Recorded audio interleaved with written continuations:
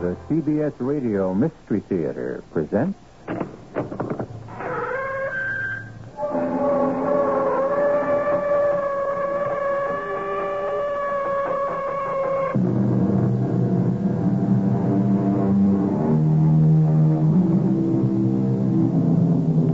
Come in.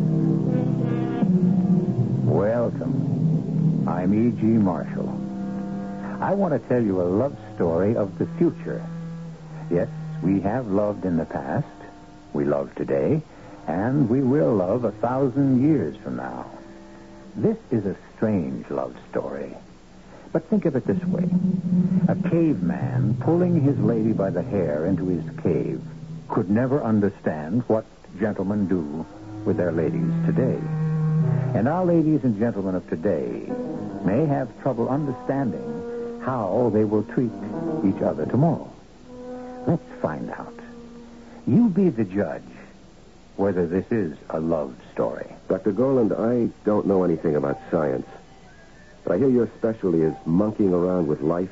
My dear Mr. Falcon, I've received the highest awards for my discoveries and techniques in genetic biology, chromatic manipulation, molecular biology. Sure. But could you make a girl? What? Make a girl? That's it. Make a girl. Make a girl who died 10 years ago. Could you make an exact duplicate of a dead girl?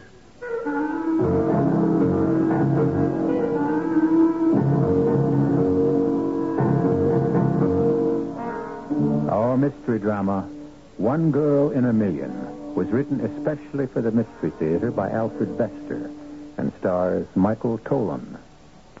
It is sponsored in part by Sign-Off, the Sinus Medicines, and Buick Motor Division. I'll be back shortly with Act One. To the man who bought the Skyhawk, to the girl in the Century, we're glad you like your Buick, glad you set your spirit free. And to the family from Ohio, to the folks up in St. Paul, nice to see you join us, nice to see you all. There I was with my new Buick Skylark, and there he was, just coming out of the store with a new coffee table. I like your coffee table, I said. I was going to buy one just like it. Thank you, he said. I like your Buick Skylark, too. I was going to buy one just like it. Thank you, I answered. Then he suggested, listen, you like my coffee table and I like your Skylark. Why don't we get married? What can I say? I guess it was love at first Buick. It's nice to see you join us. We're glad it came to be. Nice to see you join us. Like your spirit free. Buick, dedicated to the free spirit in just about everyone.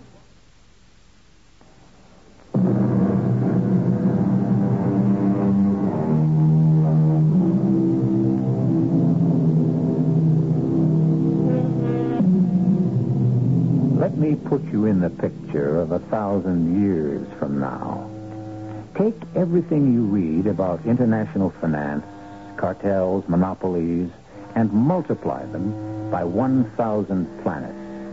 You have a business galaxy of incredible complexity, and the business decisions that must be made by company presidents are very difficult. Gentlemen, Dr. Goland has presented Bruxton Biotics with a problem. He's developed a new technique for molding plastic biotics which can cut our costs by 13% in a highly competitive market. But we'll have to retool, reorganize, and give up 3 months of production while we're regrouping. Is the cost saving worth the expense? I have 50 traffic engineers and cost accountants on our staff, and none of them can find the answer on their slide rules. So, we'll have to hire John Clark. Yeah, John Clark, one of the most remarkable men of our time. Why? Because old Johnny can make decisions with a capital D. It's a complex world these days, but Johnny Clark can make big D decisions, and the odds are 9 out of 10 will be right. You ask any corporation president what he'd pay for that kind of guarantee. The fee, Mr. Bruxton, will be $100,000 plus 1% of the common stock of Bruxton Biotics. Good Lord. It is our standard fee.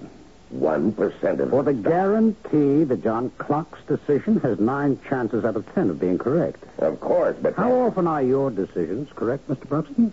Any corporate president is lucky if he's right half the time these days. Which is why John Clark is retained so often. You're John Clark's business manager, Mr. Fisher? I am. You speak for him? Always. We have a complex problem here at Bruxton. Our consultant, Dr. E.T.A. Goland, has made a brilliant discovery. It's a novel technique for molding protoplasm on the DNA level, and we must... You're wasting my time. The problem must be presented to John Clark himself. Now, do you wish to retain him on these stated terms? Yes, I do. We will have all the data ready for him when he arrives. When will that be? Let me see. I have our decision schedule here. Mm-hmm. Yes, we have one open date for the last of next year. Next year? That's 18 months from now. That's the only open date. But this is urgent. They are all urgent. We can't wait a year and a half. Now, Mr. Broxton, John Clark is scheduled for 3 decisions a week throughout the entire business world. He is booked solid for the next 18 months. And all the clients say the same thing. Urgent. But our case is... Mr. Broxton, here is the list of our appointments. I suggest you look through it. If you know any of our clients or feel you may have clout with any of them, I suggest you try to coax, bully, bribe them into exchanging dates with you. As of now, you're booked for the last of next year. And we will hold you to it. XK-109 to Greta San Domingo. Greta, this is Bruxton calling, and you owe me. I'm collecting. I backed your paper, remember? Now, you damn well better back me, or else everybody's going to know what went on between us in the Orion cluster. I need John Clark real quick. I've got a late date, and you've got an early. I want to swap with you, and no arguments. XK-107 to Logistics, Inc. Bruxton here. On that joint venture we discussed last month, we got nowhere. The hang-up was the differential between real time and event time, which would drop Bruxton Common a point on the exchange. All right, I'll concede it, but I want something in return. It'll cost us, but we can make it up if you'll exchange your session with John Clark for mine. Aldous Fisher to Bruxton Bionics. Your message tells me you have managed to exchange appointments. Information acknowledged. Your appointment with John Clark is now the 1st of next month. I will make final arrangements with you on the last of this week. My appointment must be kept. We leave this planet on the afternoon of that day for our next contract, and very special arrangements must be made for John Clark.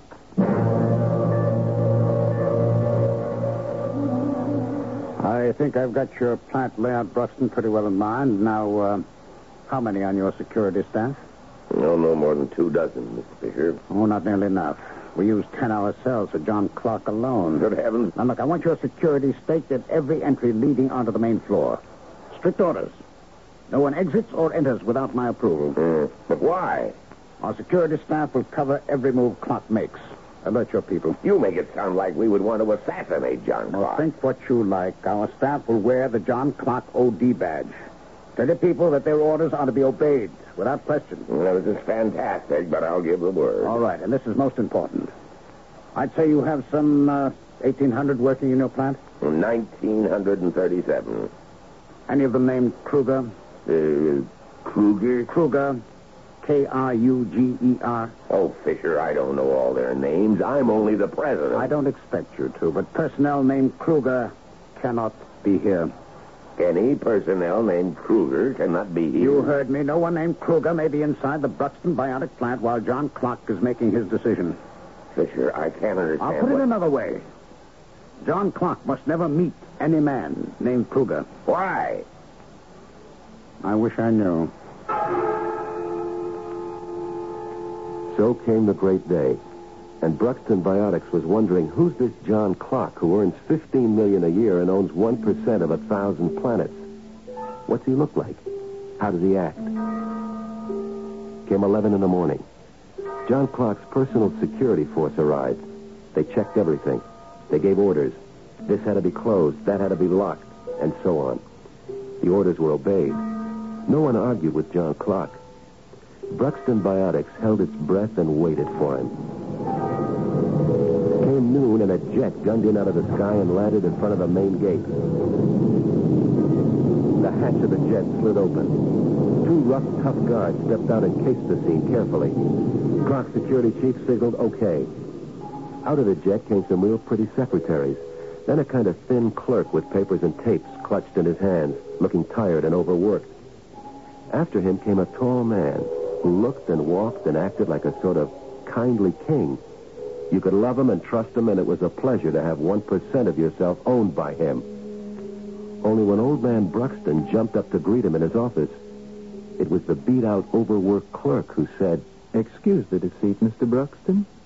I'm John Clark. You're John Clark? Yes, Mr. Bruxton. The other man's only a decoy.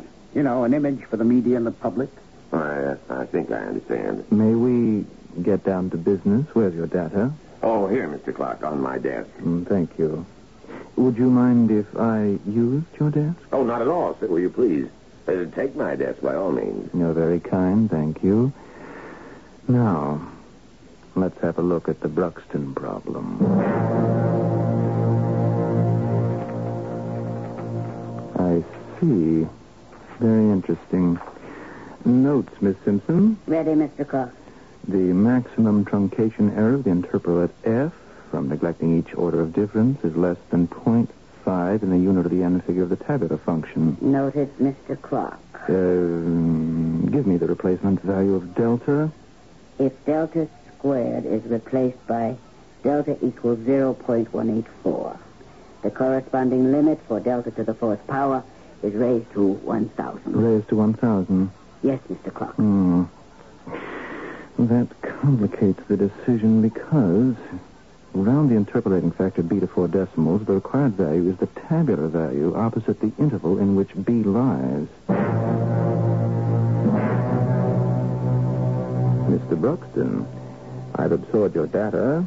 My congratulations to your Dr. Goland. He's made a most brilliant discovery. Then you've decided that Bruxton Biotics should use it? I don't know yet. Now I must visit your plant.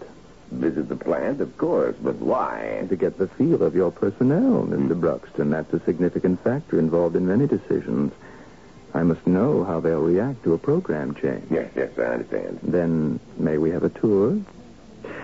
This gentleman will be John Clark, and I, of course, will be his clerk, introducing your people to him. You won't give the secret away? Oh, no, certainly not. Well, then let's absorb the final nuance involved in the decision. This is Lanny Herman, Mr. Clark, a biomechanic who loves her job and would love to meet you. And this is Dan Falk, a colorimetrician who thinks that color is the answer to everything and wants your opinion. And this, Mr. Clark, is one of Dr. E.T.A. Goland's protégés. He's a medical student, and he wants you to tell him whether to give up medicine for pure research here at Bruxton. And this charming lady, what's your name, love? Wants your thumbprint in her autograph album.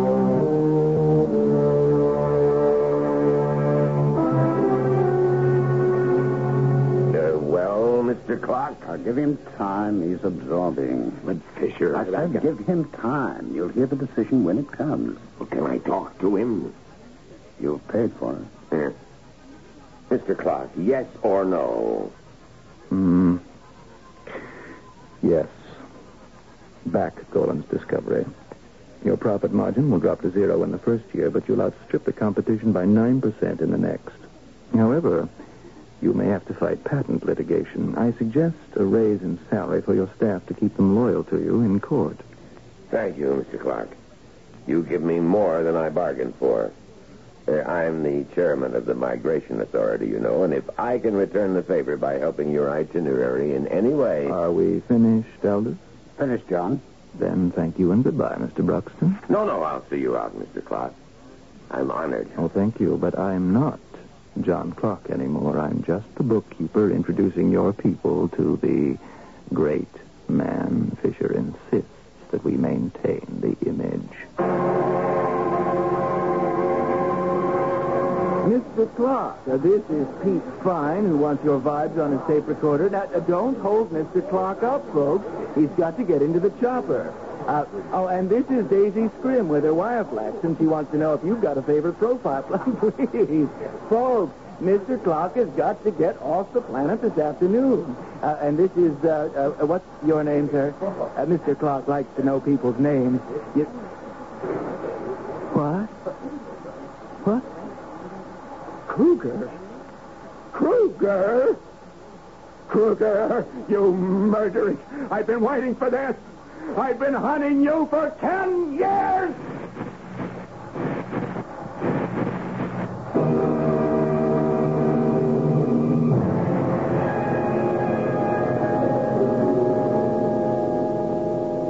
Time stood still. The body crumpled.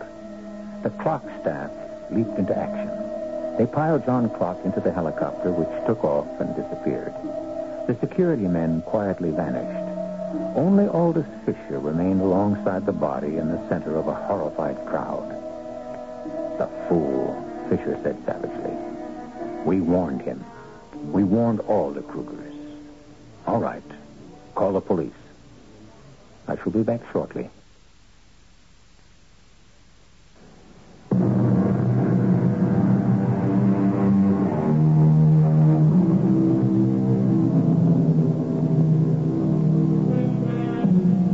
That was John Clock's sixth murder in 6 years, and it cost exactly $1 million to fix.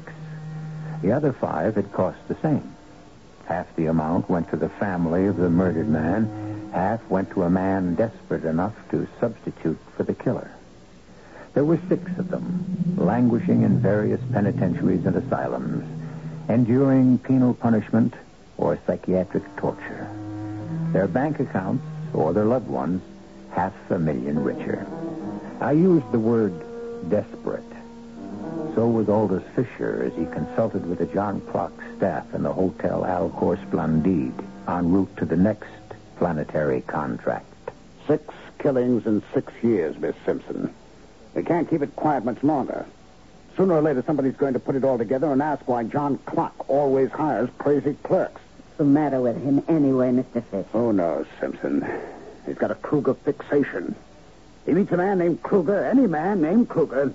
He screams, he curses, he kills. Don't ask me why. Something buried in his past. A woman named Kruger? Oh, never. Always a man. Haven't you ever asked him? How can I? It's like an epileptic fit. He never knows it's happened. You'll see. When he wakes up, he'll come in here as innocent as a baby. Take him to a psychoanalyst. Answer the question. Why? You're new on the staff, Ms. Simpson. You don't understand. All right, Mr. Fisher. Make me understand. I'll do it with an analogy. Back in the 20th century, people played cards with 52 cards in the deck. Those were simple times. I read about that. But today, everything's more complex. We're playing with 5,200 cards in the deck. So, what's the moral? A mind can figure 52 cards. It can make decisions on that total. They had it easy in the old days. But no mind is big enough to figure 5,200. No mind except clocks. We've got computers. And they're perfect when only cards are involved. But when you have to figure 5,200 card players, too. Their likes, dislikes, motives, ambitions, so on. What clock calls the nuances. Then clock can do what a computer can't do. He's unique. The psychoanalysis might destroy that. How? Because it's an unconscious process in Clock. He doesn't know how or why he does it. If he did, his big D decisions would be 100% correct. It's an unconscious process, and for all we know, it may be linked up with the same insanity that makes him murder Krugers. If we get rid of one, we may destroy the other. We can't take the chance. Well, then what do we do? Protect our property. Never forget that for a minute. I've put in too much work on John Clock to let it be destroyed. We protect our property. You know what, Mr. Fisher? I think he needs a friend. Why?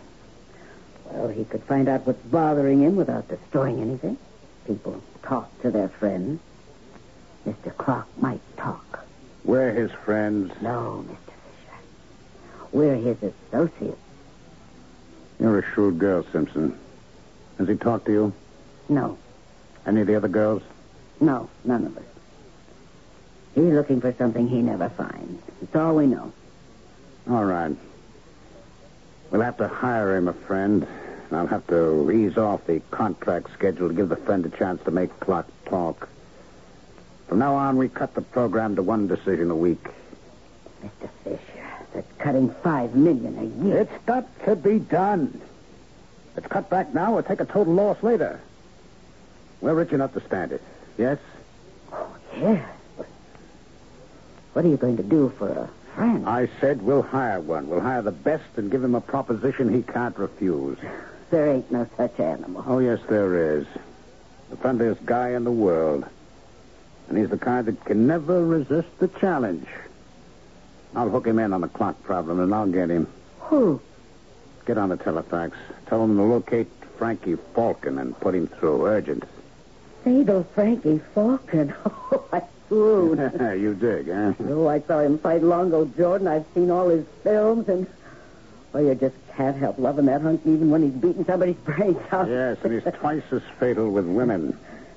I'll give him a challenge and a contract he can't resist. He'll be Clock's friend. As soon as John Clock meets him, he'll... Meet who, Elders? Did you have a nice sleep, John? Very nice. Very nice. Whom am I going to meet? A man almost as famous as you are. Oh? Am I supposed to be famous? An all-out heavyweight champion named Frankie Falcon.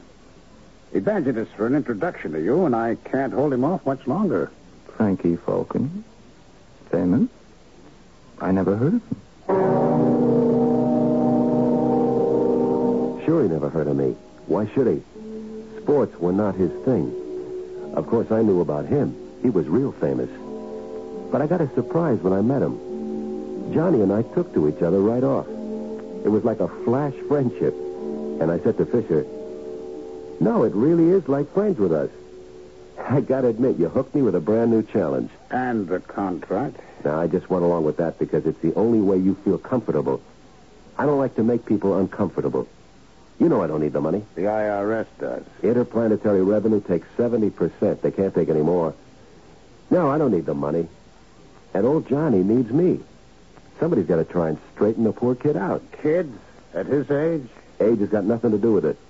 Anybody in trouble, I feel like it's my kid. Well, it sounds like you think he needs a father. What's the difference? Look, Fisher, I've torn up your check. You tear up the contract. I'm going to straighten out old Johnny on my own because he's a friend. So while John Clock Associates zigzagged from planet to planet, Johnny and I enjoyed ourselves while his decoy gave interviews and posed for pictures. We went off, often as not hitting the night spots, and having a ball, especially on planets where a night lasts 20 hours. But I found out something funny, and I told Fisher in private. I don't know how close you've been watching Johnny, but if you think he's been sleeping every night safe in his little trundle, you better switch notions. How's that?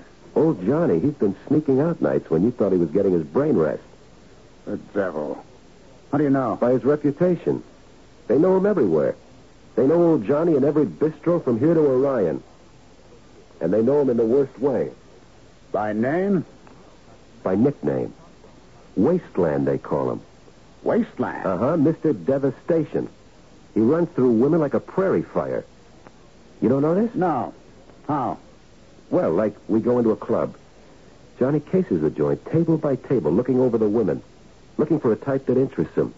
Yeah? If there's a show, he cases the chorus, looking for a type. The same? Yep. And if he locates one... Now, wait a minute.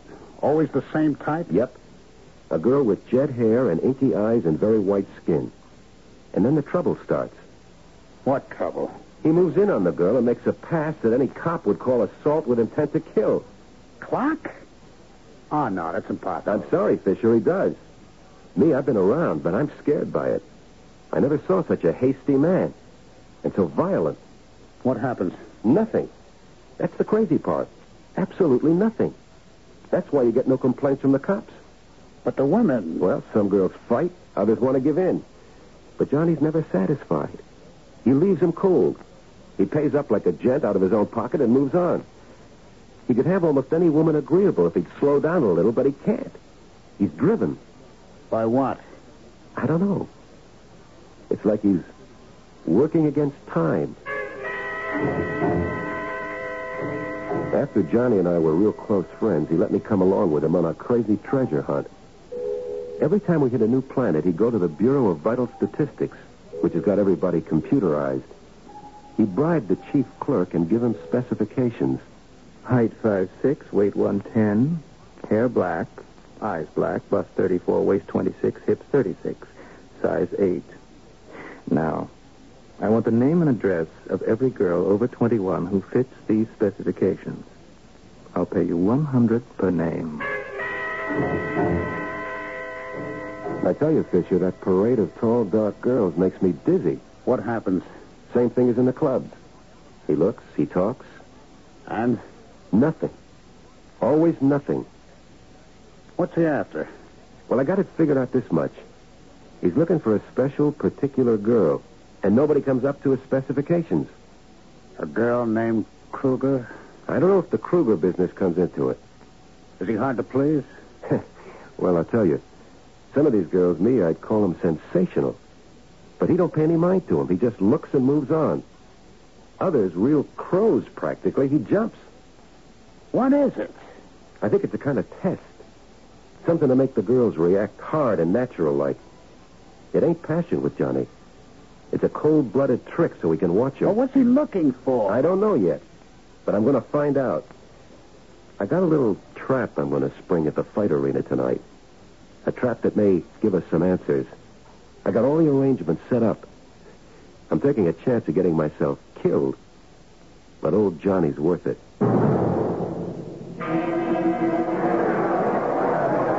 I think it's ugly, Frank. Yeah, me too. You gotta be pretty sick to like the sight of a couple of juiced-up gorillas tearing each other to pieces. Juice? Sure. You don't think those nice, peaceful animals would clobber each other like that naturally, do you? They shoot them with adrenaline hormones. Ooh, disgusting. I'm glad we left. Yeah. When I was champ, they offered me a fight once with them poor animals. They promised to cut down the shots to make it easy for me. I told them that Hey, Frankie, good old fatal Frankie. Hey, don't you remember me? Well, I guess I should, friend. I'm Blooper Davis. Remember, we were raised in the old precinct. Don't you remember, Frankie? I was always queer for ice bloops, and that's how I got the name, remember? Blooper. Sure enough. Hey, it's been a long time since the old precinct. Hey, wait a minute. It was Blooper Davidoff then, wasn't it? Sure. And you was Frankie Kruger then. What? We'd like to make our names commercial. Kruger? That's right, Johnny. I had to change my name for the fight game. You filthy murdering rat. I've been waiting for this. I've been waiting 10 years. Frankie, you never told me there was no... I'm all right, Blooper. Beat it, quick. I got it. Yeah. Kruger. All right, I'm Kruger, Mr. Clark. Kruger's the name. So what? What are you going to do about it? Killer. Filthy killer, I'll rip you to pieces. Don't try to fight me, Mr. Clark. I got you pinned and outweighed, and I'm a pro. Why me, Mr. Clark? Why Frankie Kruger? What did I ever do to you 10 years ago?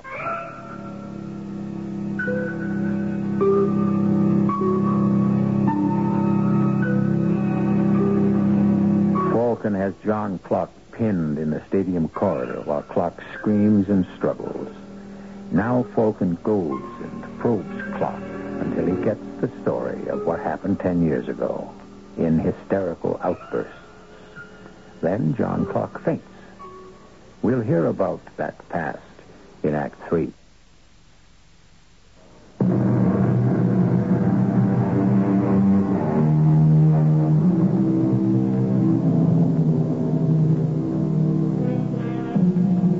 Frankie Falcon slings the unconscious John Clark over his shoulder and carries him back to the hotel. There he puts him to bed and then goes out to report to Aldous Fisher and the Clark staff. He shows them the laser pistol with which Clark tried to murder him and describes the trap he'd set with the aid of Blooper Davis. He tells them about Clark's insane response and then goes on to explain the source of the insanity. Poor old Johnny was in love with a girl named Seema Morgan, and she was in love with him. It was big, romantic stuff. They were going to be married. And then Seema Morgan got killed by a guy named Kruger. Kruger. So that's the connection. How'd he kill her? This Kruger was a drunk think. He had a bad flying record. They took his license away, but that didn't make any difference to Kruger's kind of money. He bribed the dealer and bought a jet without a license. What money can't do. One day he buzzed a school just for the hell of it. His jets blasted the roof and killed 3 kids and a teacher. This was back on Earth in a town called Berlin. Good Lord. They never got Kruger. He started planet hopping, and he's still loose. The family sends him money. The cops can't find him. Clark's gunning for him because the school teacher was his girl, Seema Morgan. How long ago was this? Near as I can figure from what Johnny poured out, 10 years, 8 months. And 10 years ago, Clark first showed he could make decisions. Big D decisions. Up to then, he was a nobody, just another computer programmer. And then came the event. Not an event, a tragedy, Mr. Fisher. All right, then came the tragedy, and with it the hysteria. And the genius. Don't tell me that one didn't produce the other. Nobody can tell you anything, Fisher. All right, so he kills Kruger over and over again, right? Revenge, fixation. What about the girls in the wasteland business? You ever hear the expression, one girl in a million? Oh, who hasn't? But if your girl was 1 in a million, that means there could be 9 more like her in a city of 10 million. Oh, but that's just a figure of speech, Frank. Sure, man. But old Johnny's working on that idea. He thinks he can find Seema Morgan's duplicate. How?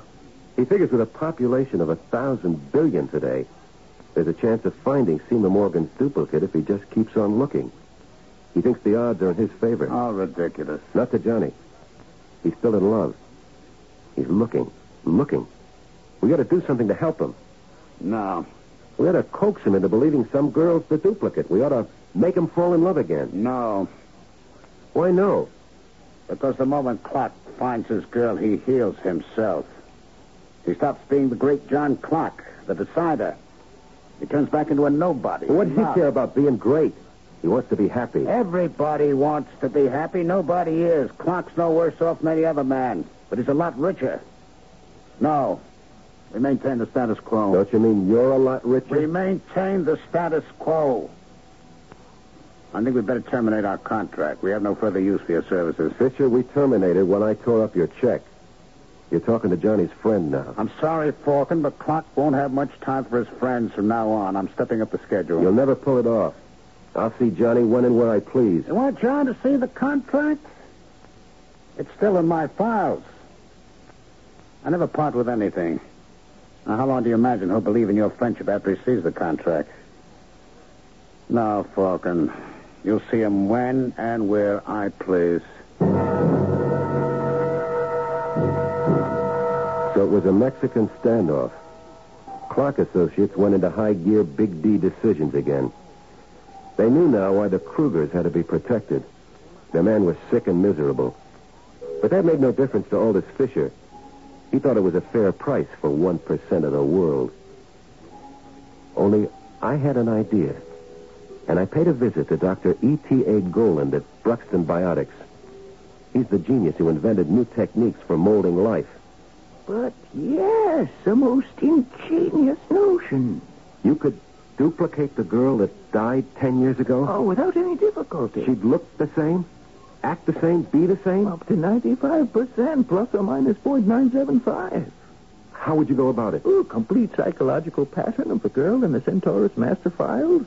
They'll telex a transcript upon formal application and payment of fees. Well, I'll pay it. The modern embalming process, which she is buried, which is 98% perfect. From remains and psychological pattern, I reconstruct body and psyche by my molding process. I do it without any difficulty.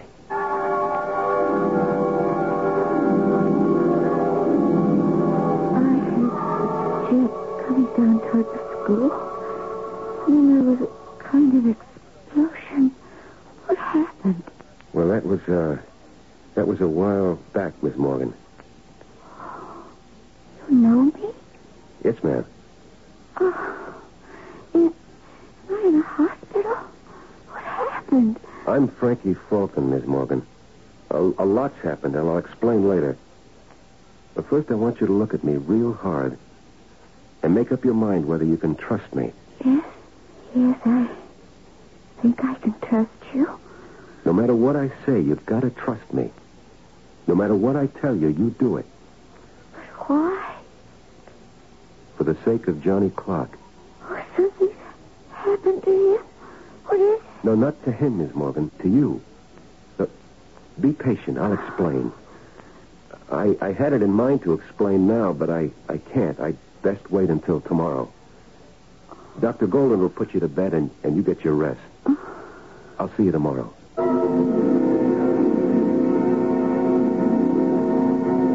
She's asleep, Falcon. Thanks. She is in splendid condition. A beautiful, healthy creature. I'm very proud. You should be. You're a genius. Yeah, of course. But what's disturbing you? Well, I've got to tell her that she's a duplicate 10 years later. Well, she can cope with that. What's bothering you? It shows? It shows, my friend. I remember that story about the statue that came to life. Pygmalion, yes. Seema was just a statue I wanted to bring back to life for Johnny Clark. And now she's alive again. And she's only for Johnny, only. But when I saw her alive, it's crazy. I saw dozens so much like her when Johnny was on the search for a duplicate. Why did I fall for one of them? What's happening to me? No, we both know, but that is not the question. The question is, what are you going to do? Be a friend to both of them and get them together for the happy ending. What else can I do?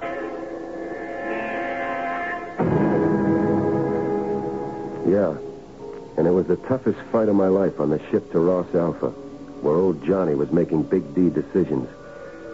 She was so warm and grateful to me. I was talking to some of the passengers. You're famous, aren't you? More notorious, like. Johnny's famous. He's the great man. It's all been so sudden. I've been bewildered and so excited that I haven't had a chance to thank you for all you've done for me and my Johnny. I'm beholden to you forever. Forget it. Well, I've got to thank you somehow. Now, forget it. You're on your way to see Johnny again. That's all that matters. Are you going to stand there like an all-out champion? Former. And take a punch from me? Too late. The bell sounded. I fight dirty. Here's a grateful punch on the mouth. No, Seema, stop it. Please, you don't know what you're doing. Look, you're so crazy happy at the idea of being with your Johnny again. No, please, save your punches for him.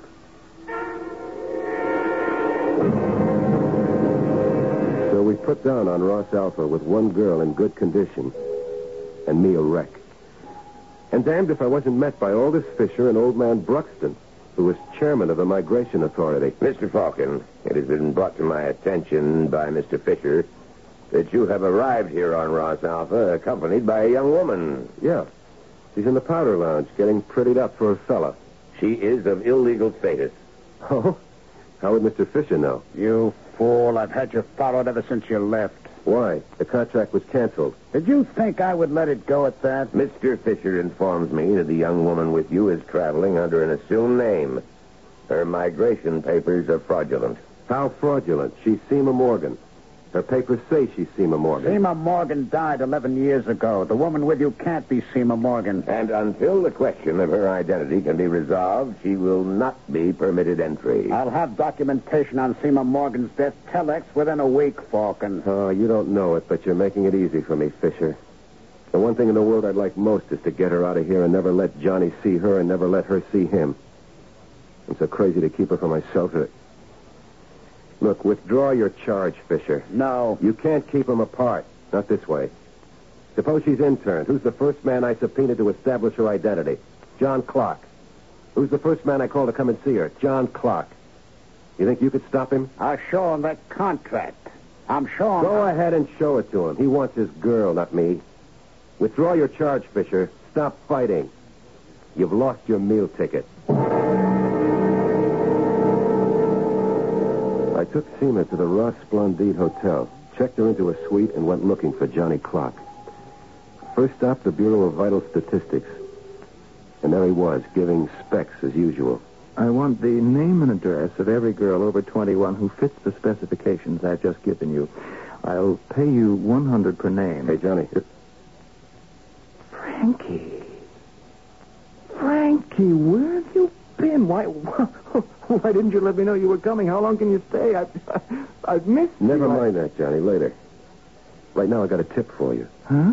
Coming over on the ship, I met a girl who kind of could fit your specs. Oh? She's got a kind of half lisp. Yes? And a funny way of tilting her head when she talks. She does. Only she's not girly like most. She's more spunky like. Where is she? She's putting up at the Ross Splendide. Oh, I've got to see her, Frankie. I've got to. She sounds exactly... Can I see her? Sure, nothing easier. Come on, I'll lead the way.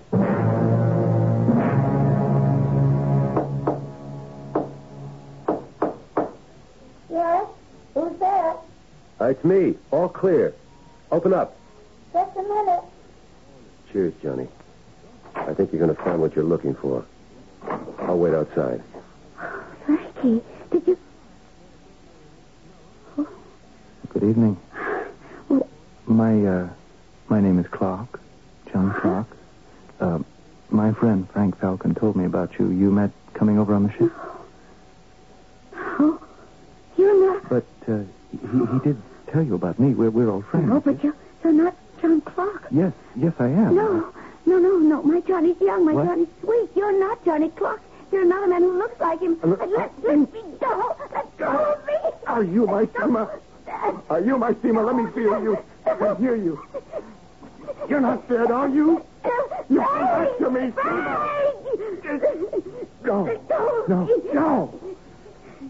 No. You're not. I'm sorry. Please. I'll move on. I won't bother you again. It's all a mistake. You see, I make so many. Look, would 1,000 square?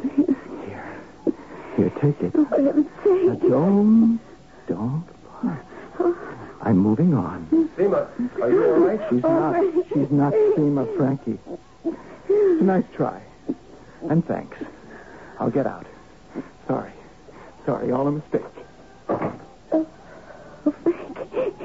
Frankie, I love you. Oh, Frankie, hold me, please. Hold me. I'm lost.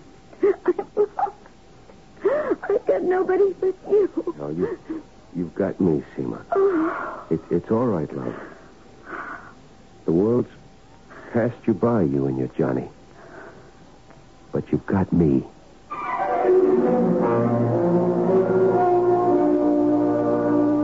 Falcon takes a step towards Seema Morgan, then hesitates. He makes a last attempt to quench the love within him for this lovely lost creature, searching for a way to bring her and her Johnny Clark together. Then he loses all control and takes the girl in his arms.